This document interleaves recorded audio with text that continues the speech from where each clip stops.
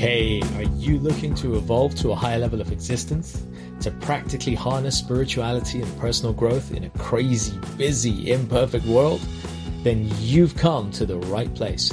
My name is Prash, and this is Urban Spirituality, the show which fuses ancient wisdom with contemporary spiritual practices to deliver value-adding tools, traits, and insights to help you live your fullest potential. We always keep it real, featuring authentic, unfiltered dialogue with guests from diverse backgrounds to inspire, entertain, and enlighten all who listen. So get ready for your dose of urban spirituality. Be present and let's dive in. Ladies and gentlemen, welcome to the Urban Spirituality Walk on the Wise Side show. I'm your host, Prash K, with a cold and a man flu. And still pushing on because I kind of care about you guys. I want to give love. I want to share good messages with good people, from good people. And one such good person is the fine lady to my right. I think where you're looking on Facebook. I normally have a long, big introduction, which I lovingly do. But I feel for Tulsi, somebody who has been through something quite unique, and who has at the same time faced challenges that some of us can easily relate to. But the way she's dealt with them, the way she's turned her life around is so visceral, so fresh, so real, that I feel that the only way to do justice is to allow her to introduce herself. My special guest, who has been on podcasts, on this podcast too, who's been interviewed, reviewed, revered and looked up to by many, many people, both in the UK and abroad. The survivor who is thriving. Please show your love for the wonderful one and only Tulsi Waghjani. Hi, everyone. Thank you so much for having me on here. The introduction just kind of gave it all away, right? Hey, there's loads to say. No, but thank you so much for this opportunity and, tapping in with people that we both know, actually. Well, I'm Tulsi, 39, brought up in London. I wouldn't say I had any kind of special upbringing or anything, pretty normal childhood as normal can be. Great loving family, lots of abundance of family, actually, really blessed, actually. Lots of cousins and extended family, very down to earth, grounded, just working, and yeah, really good. I wouldn't say I was positive nor negative. I was just being. And then I think from a very young age, so especially family who are watching this can actually verify this. But from a young age, I got into trouble quite a lot, which may shock some of you. I mean, I look like an angel. Of course. But I always got into trouble because I was always standing up for things that never felt right. But I didn't know at the time that this is what was going to happen along the line 20, 30 years later. So in the playground, if I saw some sort of injustice happening, I had to step in. I just couldn't leave it alone. So remembering a lot of my time outside the head teacher's office. And it sounds funny when I say that, but that's where I am now. So it feels really weird. I'm on a full circle at the moment. 360, right? 360 all the way. And I'm just coming home to who I'm supposed to be. And here I am.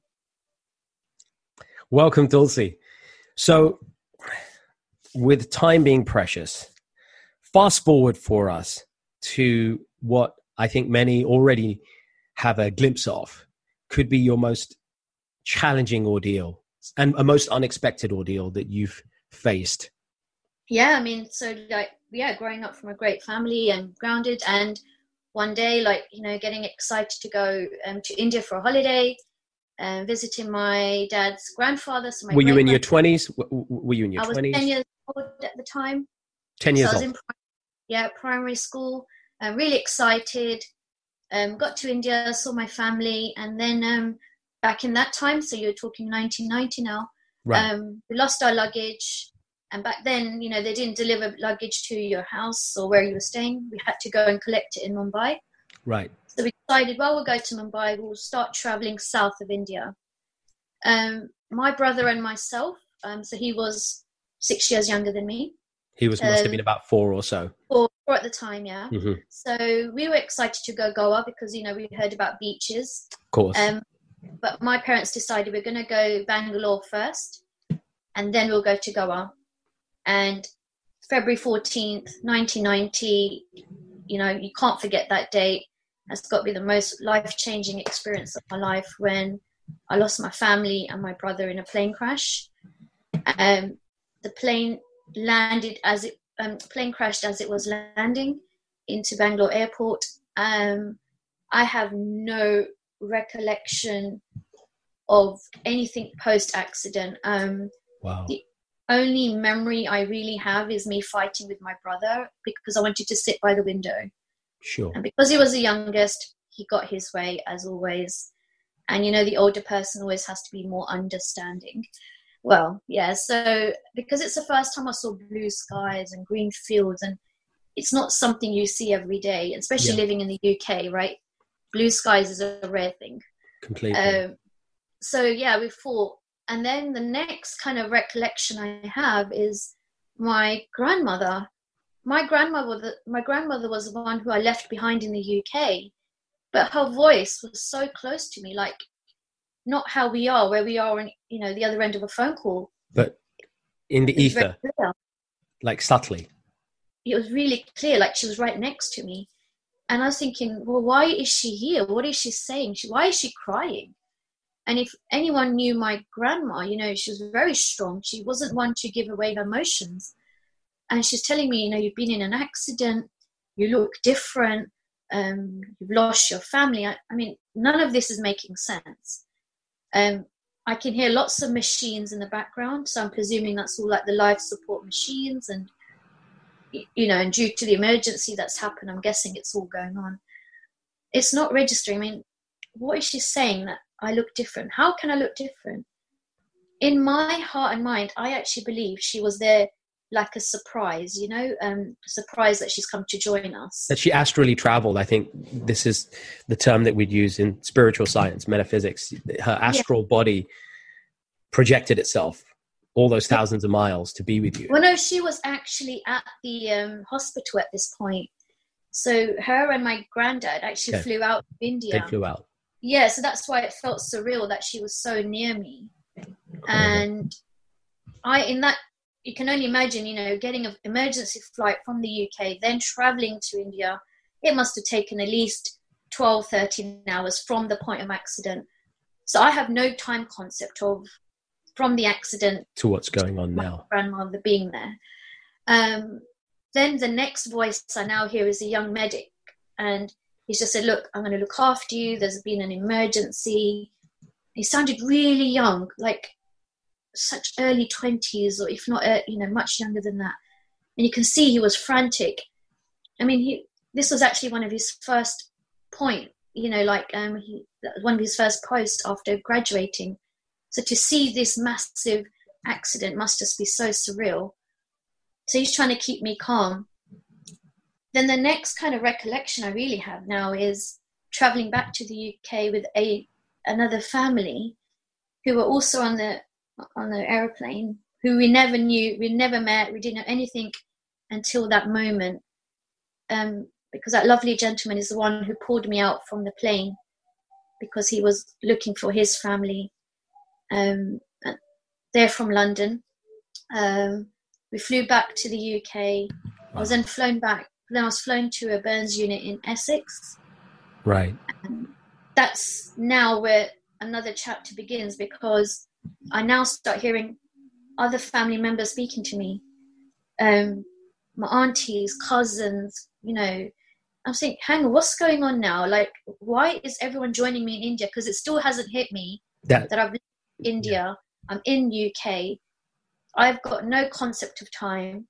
Or space, clearly. Or space, anything. All I know is there's voices that are very familiar. And close by to you. Close by. And they're, again, saying the same thing, with sort of holding back the tears and the emotions of their loss, because it's their sister, their brother, their niece, their nephew. And literally, I'm just, what is going on? I literally did feel at that point, they've come to surprise me in India and join us on this holiday. Right. But when they're saying, you look different, your mum and dad are not here anymore, you're in hospital and you've got burns. What do burns even look like? I had no idea. And when someone says you look different, I mean, what's looking different? If you colour your hair, that looks different. But they said you actually look really different. Right.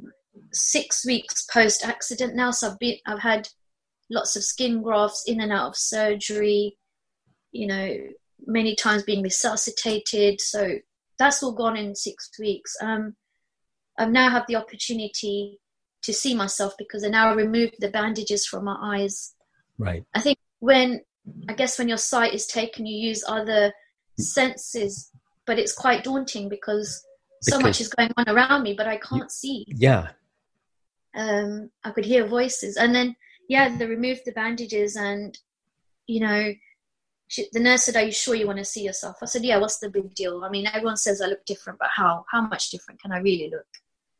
And prior to that, I was never really obsessed with how I looked. I didn't really care, you know.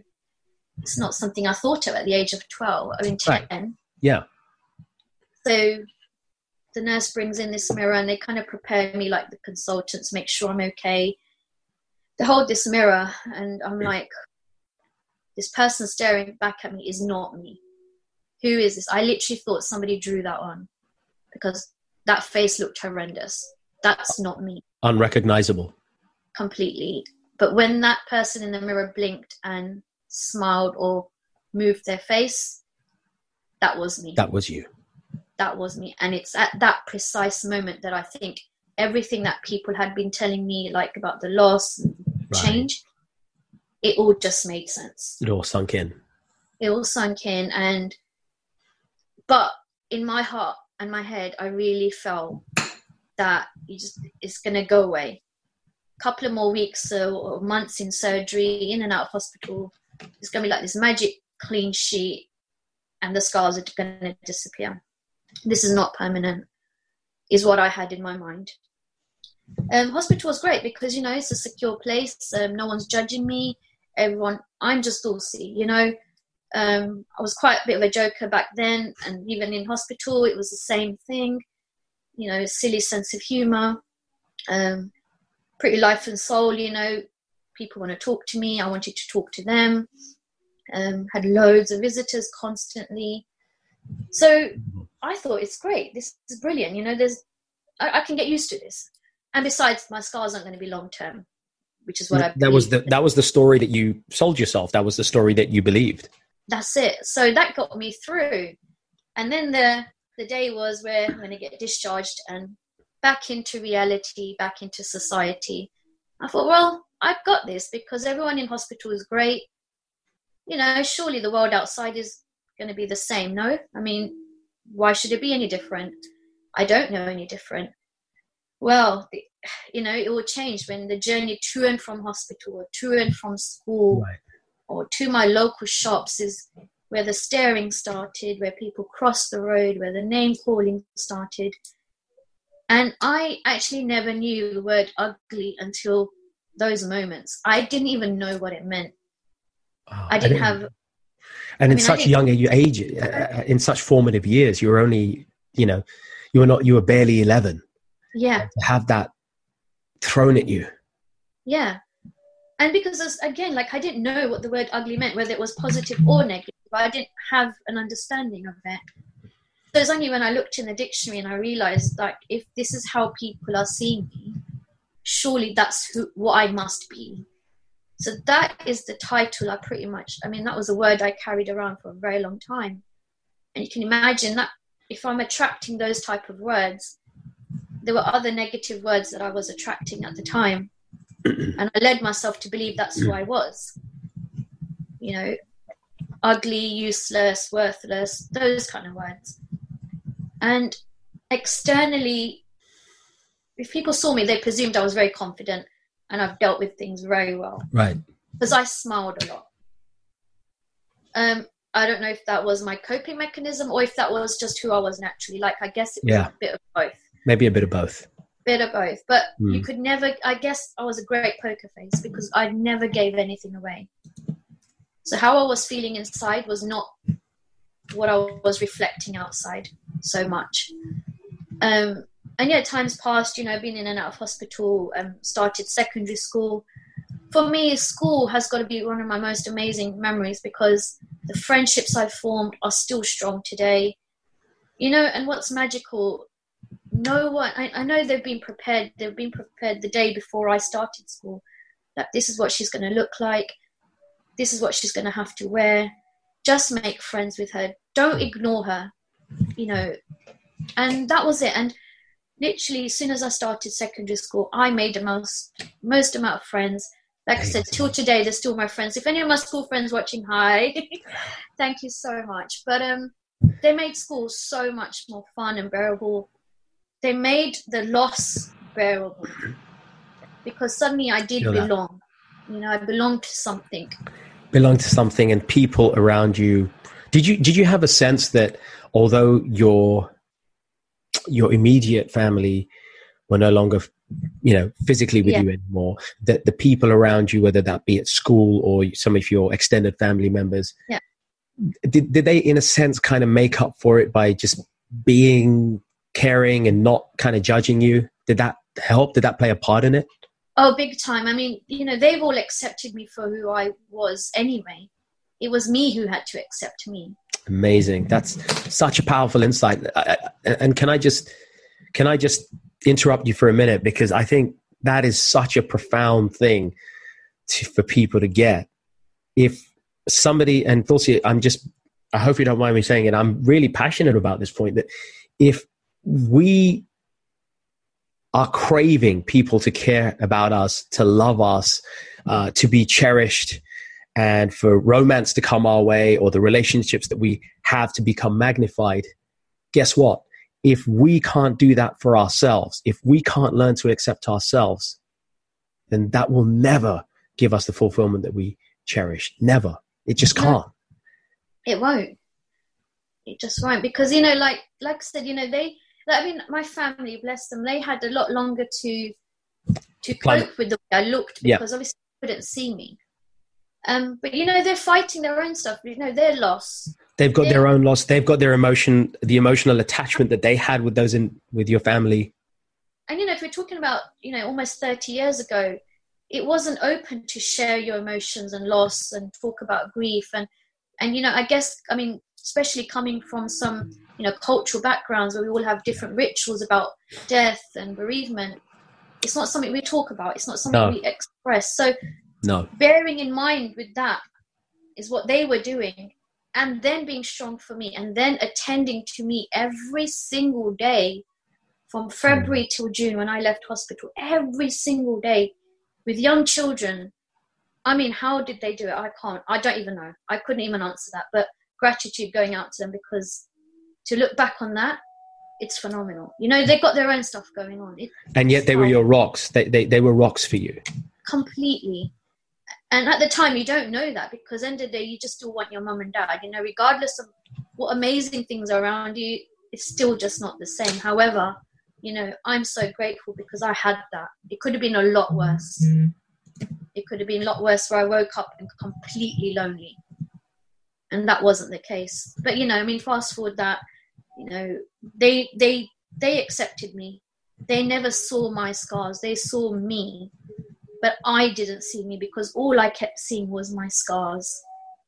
That's all I could see. I couldn't see the caring nature that I was. I couldn't see the intelligent person I was. I couldn't see any of that, because that's all I thought I was this scar, one big mass scar.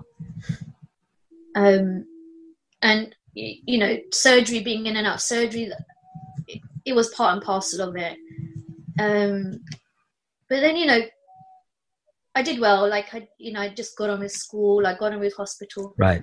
And I had an opportunity to go to a Burns camp when I left school in 1995, because now sort of the team at the hospital, one particular nurse, Pat, she was very passionate about rehabilitation for children, because once you left hospital, that was it. You know, you were sort of thrown into society. There was nothing there as a support system. So she wanted to set up this burns camp for young children. We went to America, and this is the first time I had a huge wake-up call, because I saw young children like 12, 13, or if not younger. We were doing, one of the activities was rock climbing. Right. And, you abseil, so you have all the equipment on. I was more stressed about how the equipment looked. Right. Than actually doing this. The fear of how stupid that looked. Yet there was this one boy, one of his lower limbs were missing. He'd been amputated in an accident. He just climbed that rock and he came down with such confidence and ease. And I thought, he's got... Nice. I've got everything. I've got my hands, my fingers. I've got everything. What have I got to be complaining about? Really? Love that. And here he was, just living life to whatever he had, right? He made the most of it. And he just smiled his way. He laughed his way through it. And I still couldn't do it. So I managed to climb the rock. Right. But I couldn't come down. The fear just got me. Yeah, completely got me. But then the other activities that we did after, I participated in. It's not something I would have done before. And that kind of thing now is where it started from. That seed started then when I started to take on a lot more activities than what I thought I couldn't do because of the fear. And I kept saying, well, you've survived a plane crash. What is this? Like, in comparison, it's nothing. And that got me through to some tough days. I got through college pretty well. Fast forwarding all of that, 2006 was another life-changing moment. You think just when you've had one big life-changing moment, there's wham bam, got thrown another one. Right. And so now I'm at university. I'm studying for applied health sciences, loving university, because the first time again I found something I'm really passionate about. I can imagine me helping people, which is what I've always wanted to do as a career, but I just didn't quite know what. And then I was like, right, I started to visualize I can help people. And that's when I trained in Pilates. Mm-hmm. So that passion grew. I learned a lot about anatomy, physiology, just the structure of the body. And sitting in a lecture hall, if anyone out there, been through university, and those lecture halls are so stuffy and old and grim. Well, I felt really sick and dizzy, and I thought, this is very unusual. I've never felt this before. Went to my GP, and he said, you've got high blood pressure. And I thought, oh, good God. He goes, are you stressed? I said, don't seem particularly that stressed. Right. And he goes, well, because I don't know what it could be, but it goes, let's just get the blood test going and we'll find out. Nothing to worry about. Did the blood test, and in blood tests generally they take about 2 weeks to get the results. Back in those days they did, yeah. Yeah. And so I thought, okay, fine. And then did the test, but over the next few days, just didn't feel any better. They started me on blood pressure tablets just to sort of start the process. Obviously, they don't kick in straight away. Well, that was on the Thursday I did my blood test. Monday, still feeling rough, went back to the GP. As soon as I got to the GP, my blood results arrived. That's 4 days, including a weekend. So I thought, this is serious now, because that doesn't come back that fast. And the GP goes, okay, look, your creatinine levels are quite high. I said, I have no idea what that even means. So he goes, well, it could be you've got a kidney infection, or it might be a long-term issue with your kidneys. I was like, kidneys? I mean, how? Wow. Why? How? I've never had any issues. He goes, well, unfortunately, with young people, it's one of the silent diseases, so you wouldn't know until it kind of came upon you. Unless you've known from a young age, like if you've got an autoimmune disease or something. Yeah, then they normally look at the renal function and your renal profile, and there's a safe range. And it sounds like at the time your safe range was way exceeded. No, it's not safe. Right. And then I got to hospital. He goes, look, I know somebody in A&E. He rushed me through. And again, in A&E, the minimum time is 4 hours. Well, I got seen in 20 minutes. Prepped for biopsy because they said, look, we need to do a biopsy because there's something up with your kidneys. We don't know what just yet, but we need to do biopsy. Well, they did a biopsy. 24 hours later, basically said, you've got end-stage renal failure. End stage. When I heard that, I was like, I'm dying. That's all I heard. I didn't hear anything else. He didn't even say death, but that's what I heard. That's how you kind of took it.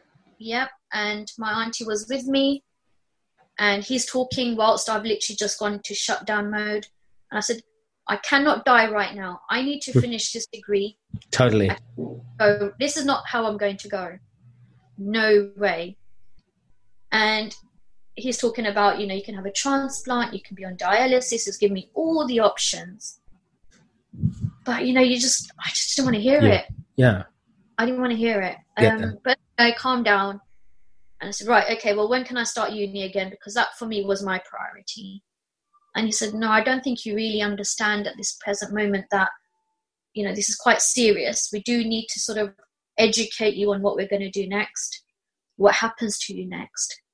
So left hospital. They ran the test of how and why my kidneys have failed, but it came back unknown. And they did a biopsy 3 times, and 3 times it came back unknown cause. So they have no idea how and why these have failed. But anyway, went into clinic and I was on 15% function at that time. And that was April 2006. August 2006, booked holiday to go to Spain. 2 days before I was due to fly out, I got called into emergency because they did regular blood tests and said, we need to fit you with your catheter for your dialysis because you are now on 6% function. So from April to August, so 4 months, it just sort of completely declined. So obviously they didn't know at what speed my kidneys were failing until that moment. So I got prepared for dialysis. I had to go and educate myself how to use this machine, which I was going to be plugged into every night for 8 hours. And that's until I got a transplant. So, that was whenever. So this was my way of life at that time.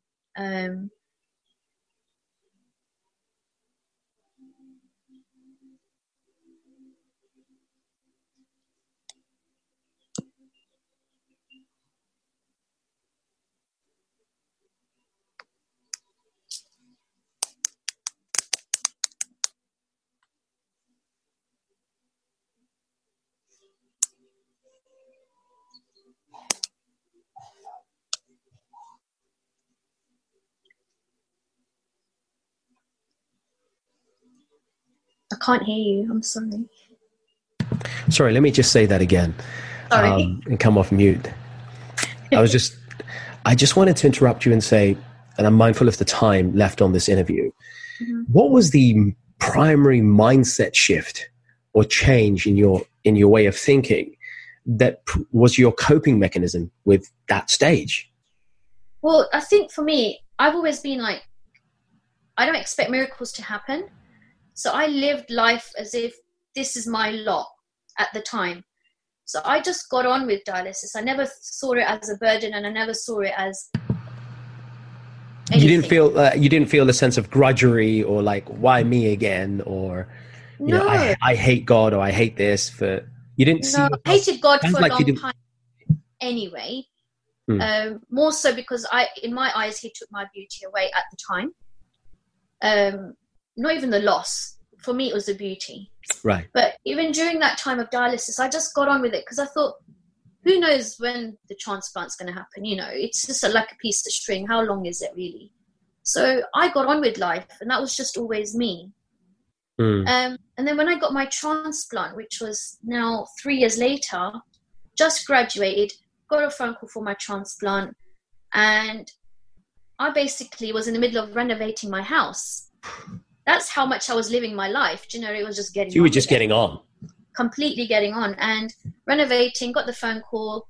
I said, well, how long have I got to let you know? Because I've got builders and architects tomorrow. He goes, well, this is your life. I was like, right, I guess I better come in then. Yeah. And how long do I have to stay in? I was very practical about all of this. And I was, even throughout the whole transplant, it was very practical. I love that. I get that sense about you. For our audience out there, because I really want to get into the heart of a couple of the strategies, because you've got so much Shakti, so much energy that you've used to overcome these various obstacles. How important is this attitude of practicality, and what particular advice would you give to our audience in terms of embracing practicality in a way to not just survive, but to thrive? I mean, look, my main thing that really changed for me during all of this, really, and that's, I suppose, sums up a lot of it, is lying in hospital after my transplant, really ill. It came to me that no matter what I'm doing, textbook right, drinking right amount of water, all of this, whatever I can't control, I need to let go. I need to surrender. Powerful. And that's, to me, is when God came to me at that moment, Really where I powerful. thought, who do I let my burdens onto? Like, who do I give them to? And that's when it came to me that whatever I can't control, I'm going to give it into his hands or her hands or whatever you believe. And from that moment, a lot of things started to just fall in place. So then I felt like I don't have to hold on to everything. I don't have to be in control of everything. What I can control, i.e. how much I drink or eat, that I can do. Or Nice. what happens on a cellular level, I can't control that at this present moment. So that got me through. But in terms of practicality, I guess I've always been very, very, military with certain things. Mm-hmm. I think very A to B, B to C.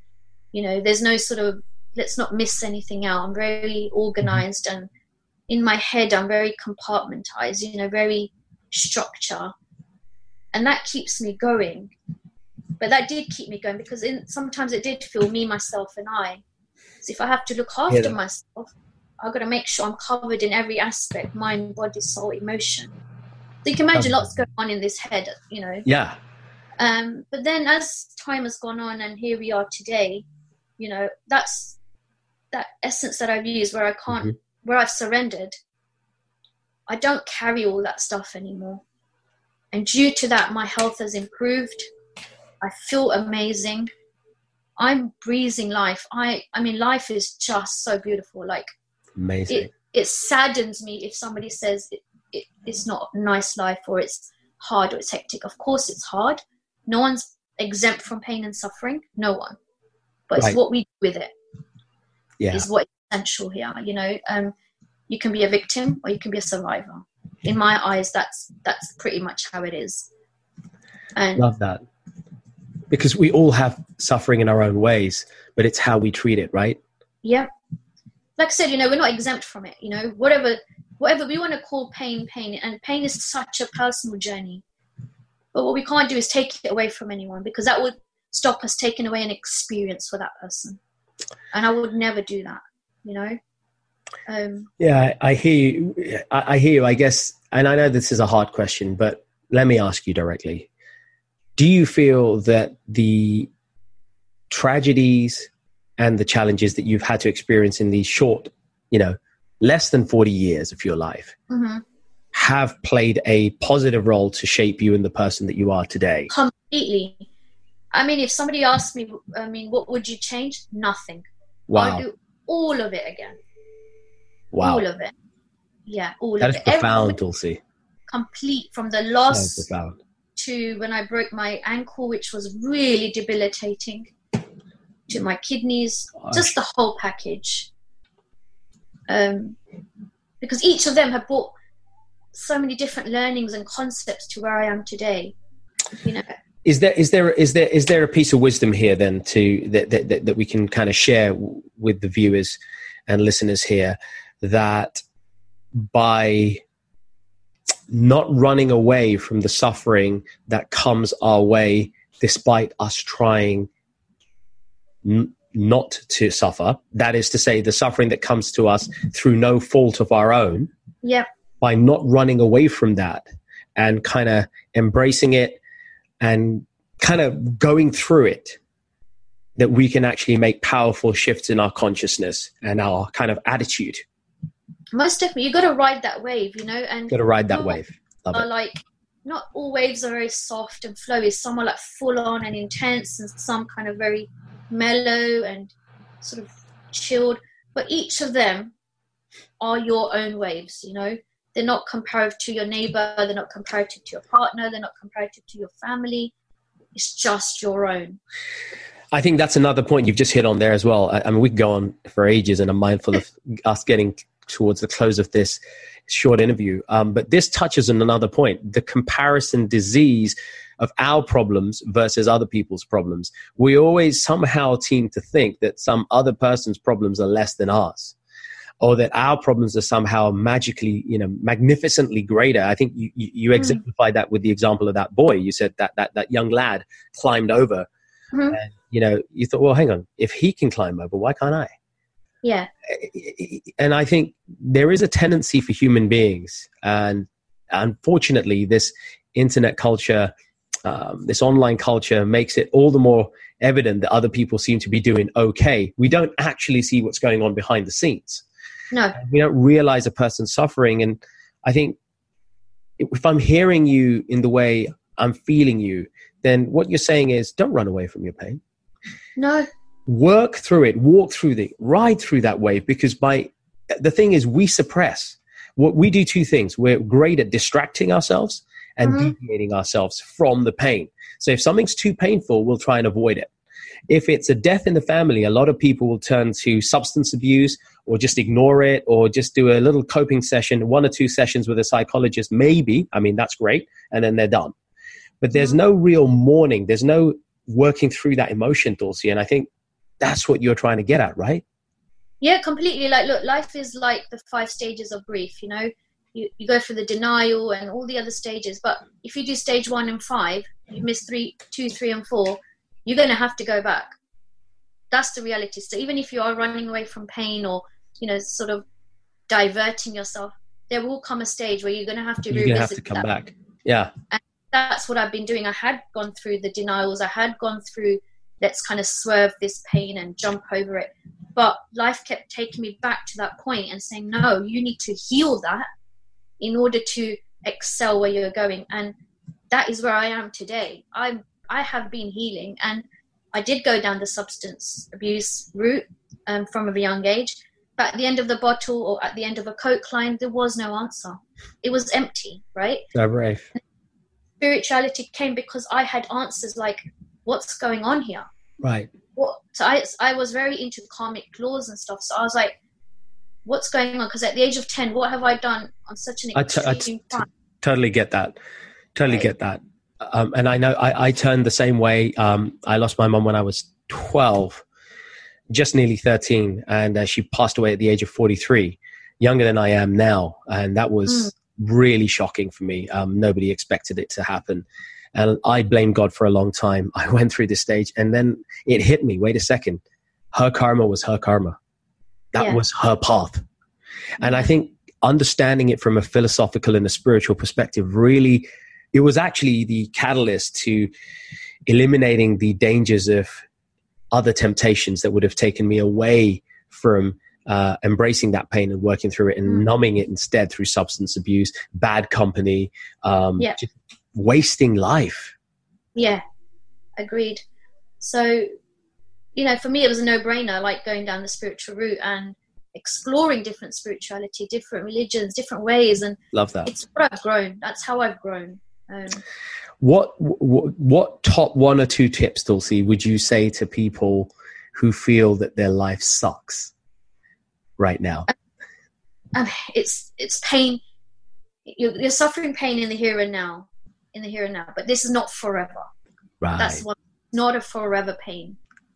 And totally. It's that you can work through, but you got to give yourself love and compassion.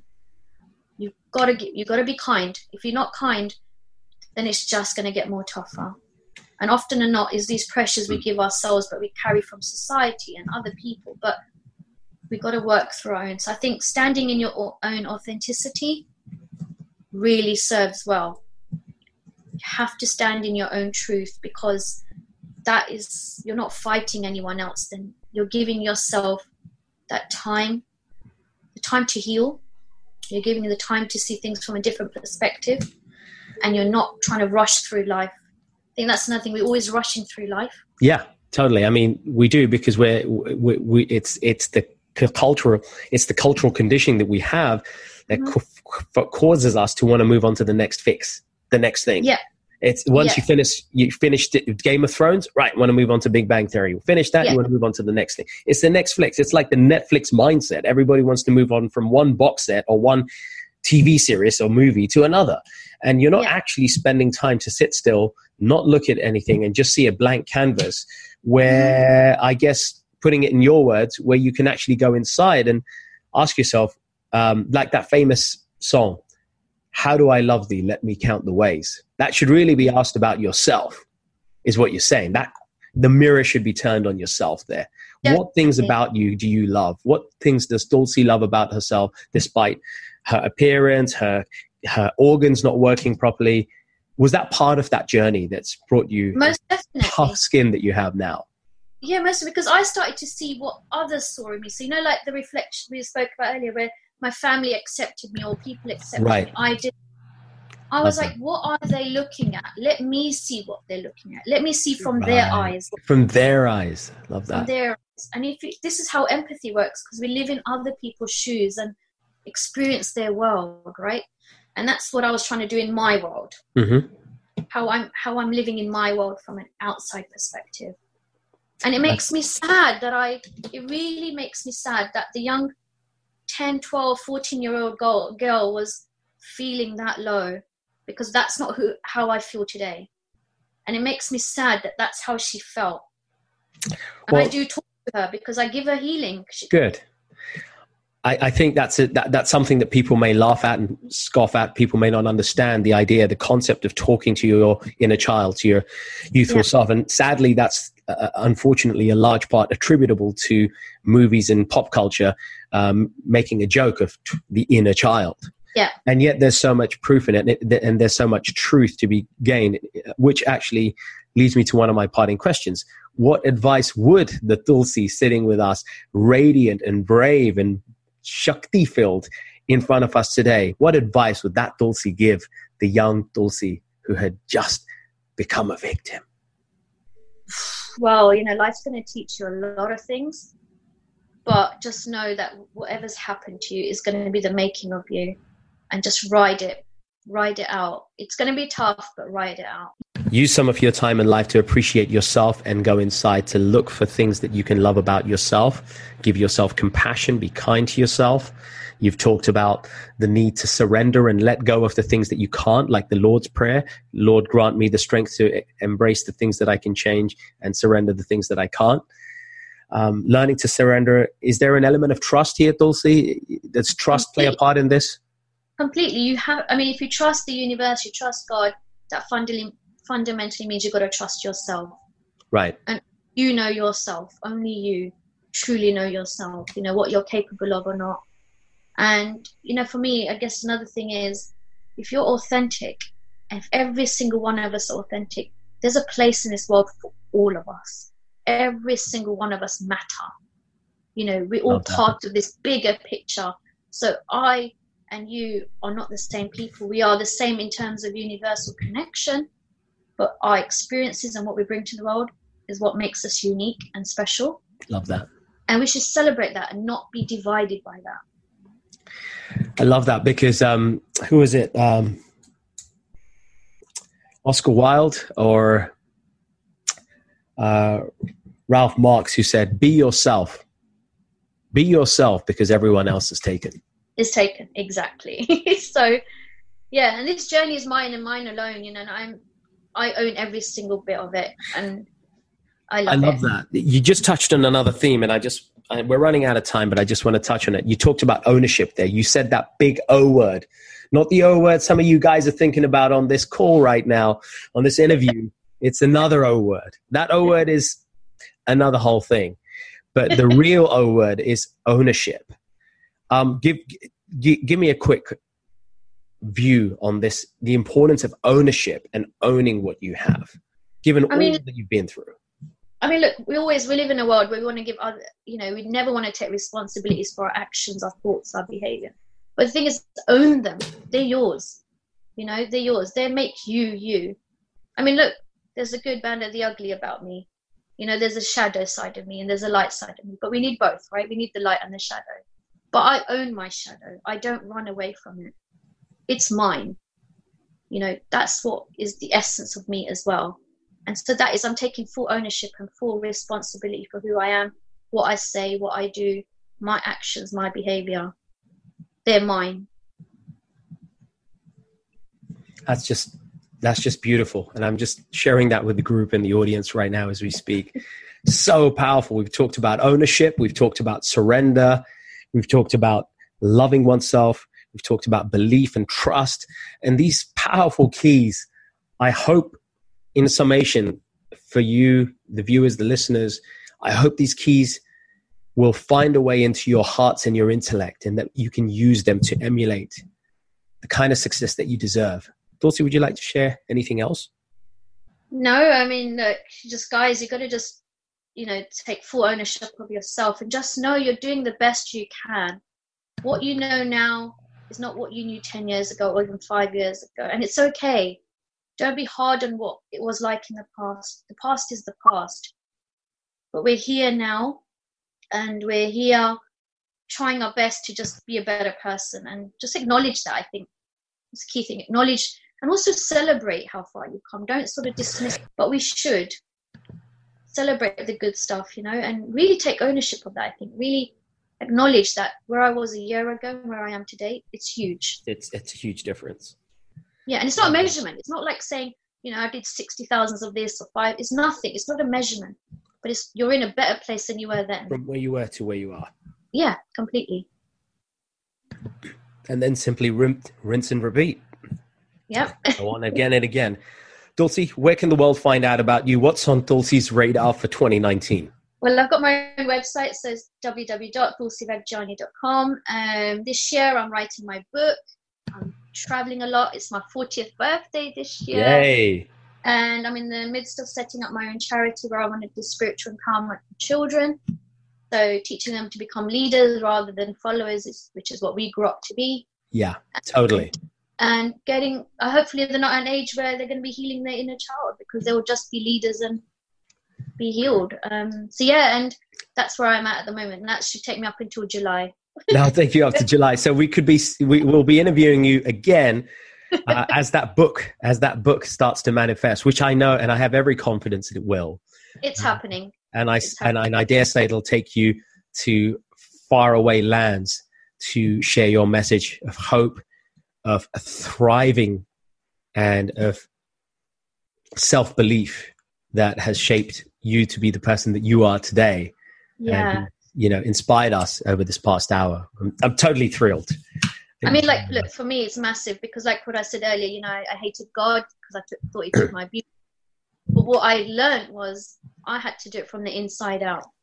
And how many people in this world are really blessed to be able to do that, right? Like, they will fight to do that. So he took my physical beauty to help me find my inner beauty. Inner beauty. And here I am now accepting it. And this is another thing that I'm very passionate about. I'm around inspirational models who have been through so much adversity, you know, and they're flying the flags of like inner empowered feelings and emotions, regardless of scars or anything. And that's what I want to give to people. That's what I really want to give. Love that. Thank you, Dulcie. Dulcie, it's been a pleasure to have you. Forgive me, folks, for my coughing bouts. I'm unwell, but I was determined to make sure this interview happens and this wisdom reaches all of you out there in this early start to the new year. Because if there was ever a time to hear messages of hope and triumph from somebody who's walking the walk and who's been there and who's suffered, then that time is now. It's been this week. So it's been a delight and an honor. Forgive me for any sound problems. Dulcie, it's been amazing to be with you. I hope you've had as much fun as I have. Enjoyed it. Thank you so much. Thank you. You're welcome. And folks, I just want to leave with just a couple of fantastic news for all of you out there. We're going to carry on this journey. We'll be interviewing more guests as the weeks unfold. So stay tuned. If you haven't already done already, especially to Dulcie's followers here and everyone else who's listening from around the world, make sure you like our Mantra Therapy page on Facebook, facebook.com/Mantra Therapy. Share some love with Dulcie's page as well, if you haven't done also already. She's out there on Facebook as well. Make sure you do that. And in addition to liking us on Facebook, we're on Insta, and we're always putting inspirational quotes on Mantra_Therapy. Follow us. Saturday, the 19th of January, we have limited spaces. We're going to be celebrating the New Year's with a spiritual, uplifting, energetic night of wisdom, meditation, all the great stuff that we do at a Mantra Therapy. Dulcie, if you are around, you might have gone by then. In fact, you will have gone by then. We'll have to wait till you're back. But the Saturday, the 19th, there are 30 spaces, of which 20 remain. So grab a ticket if you want to join us on the Mantra Therapy New Year's special on Saturday, the 19th of Jan. And then fast forward a couple of months, and we will be going to Buckland Hall for our annual detox and transformational retreat from the 8th to the 11th of March. Many of you know about it already. Many of you have been on it. We're delighted to welcome everybody who hasn't. Come and join us, and we're going to be doing a whole weekend of personal immersion, transformational work, great chill out times. Did I mention Garba, Dandiya Garba at night and Bollywood movies after midnight? Walking around in your gym jams at midnight and drinking hot choc.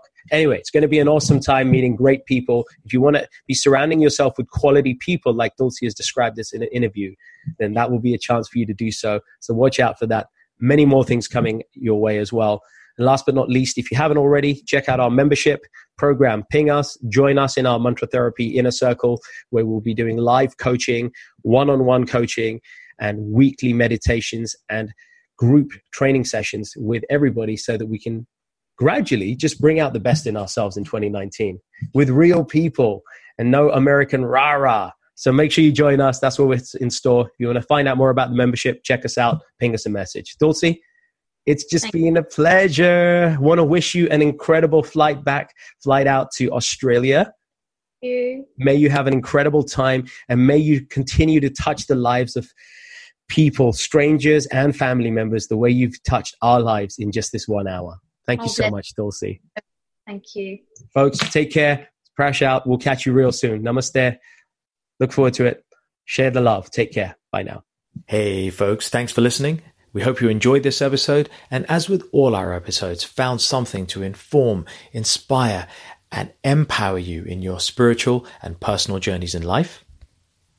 As always, if you enjoyed it, feel free to leave a little love through your ratings and comments, share it with those who you care about, and take your personal and spiritual evolution to the next level by joining us on one of our events, workshops, or retreats. Find out more about us at mantratherapy.co.uk.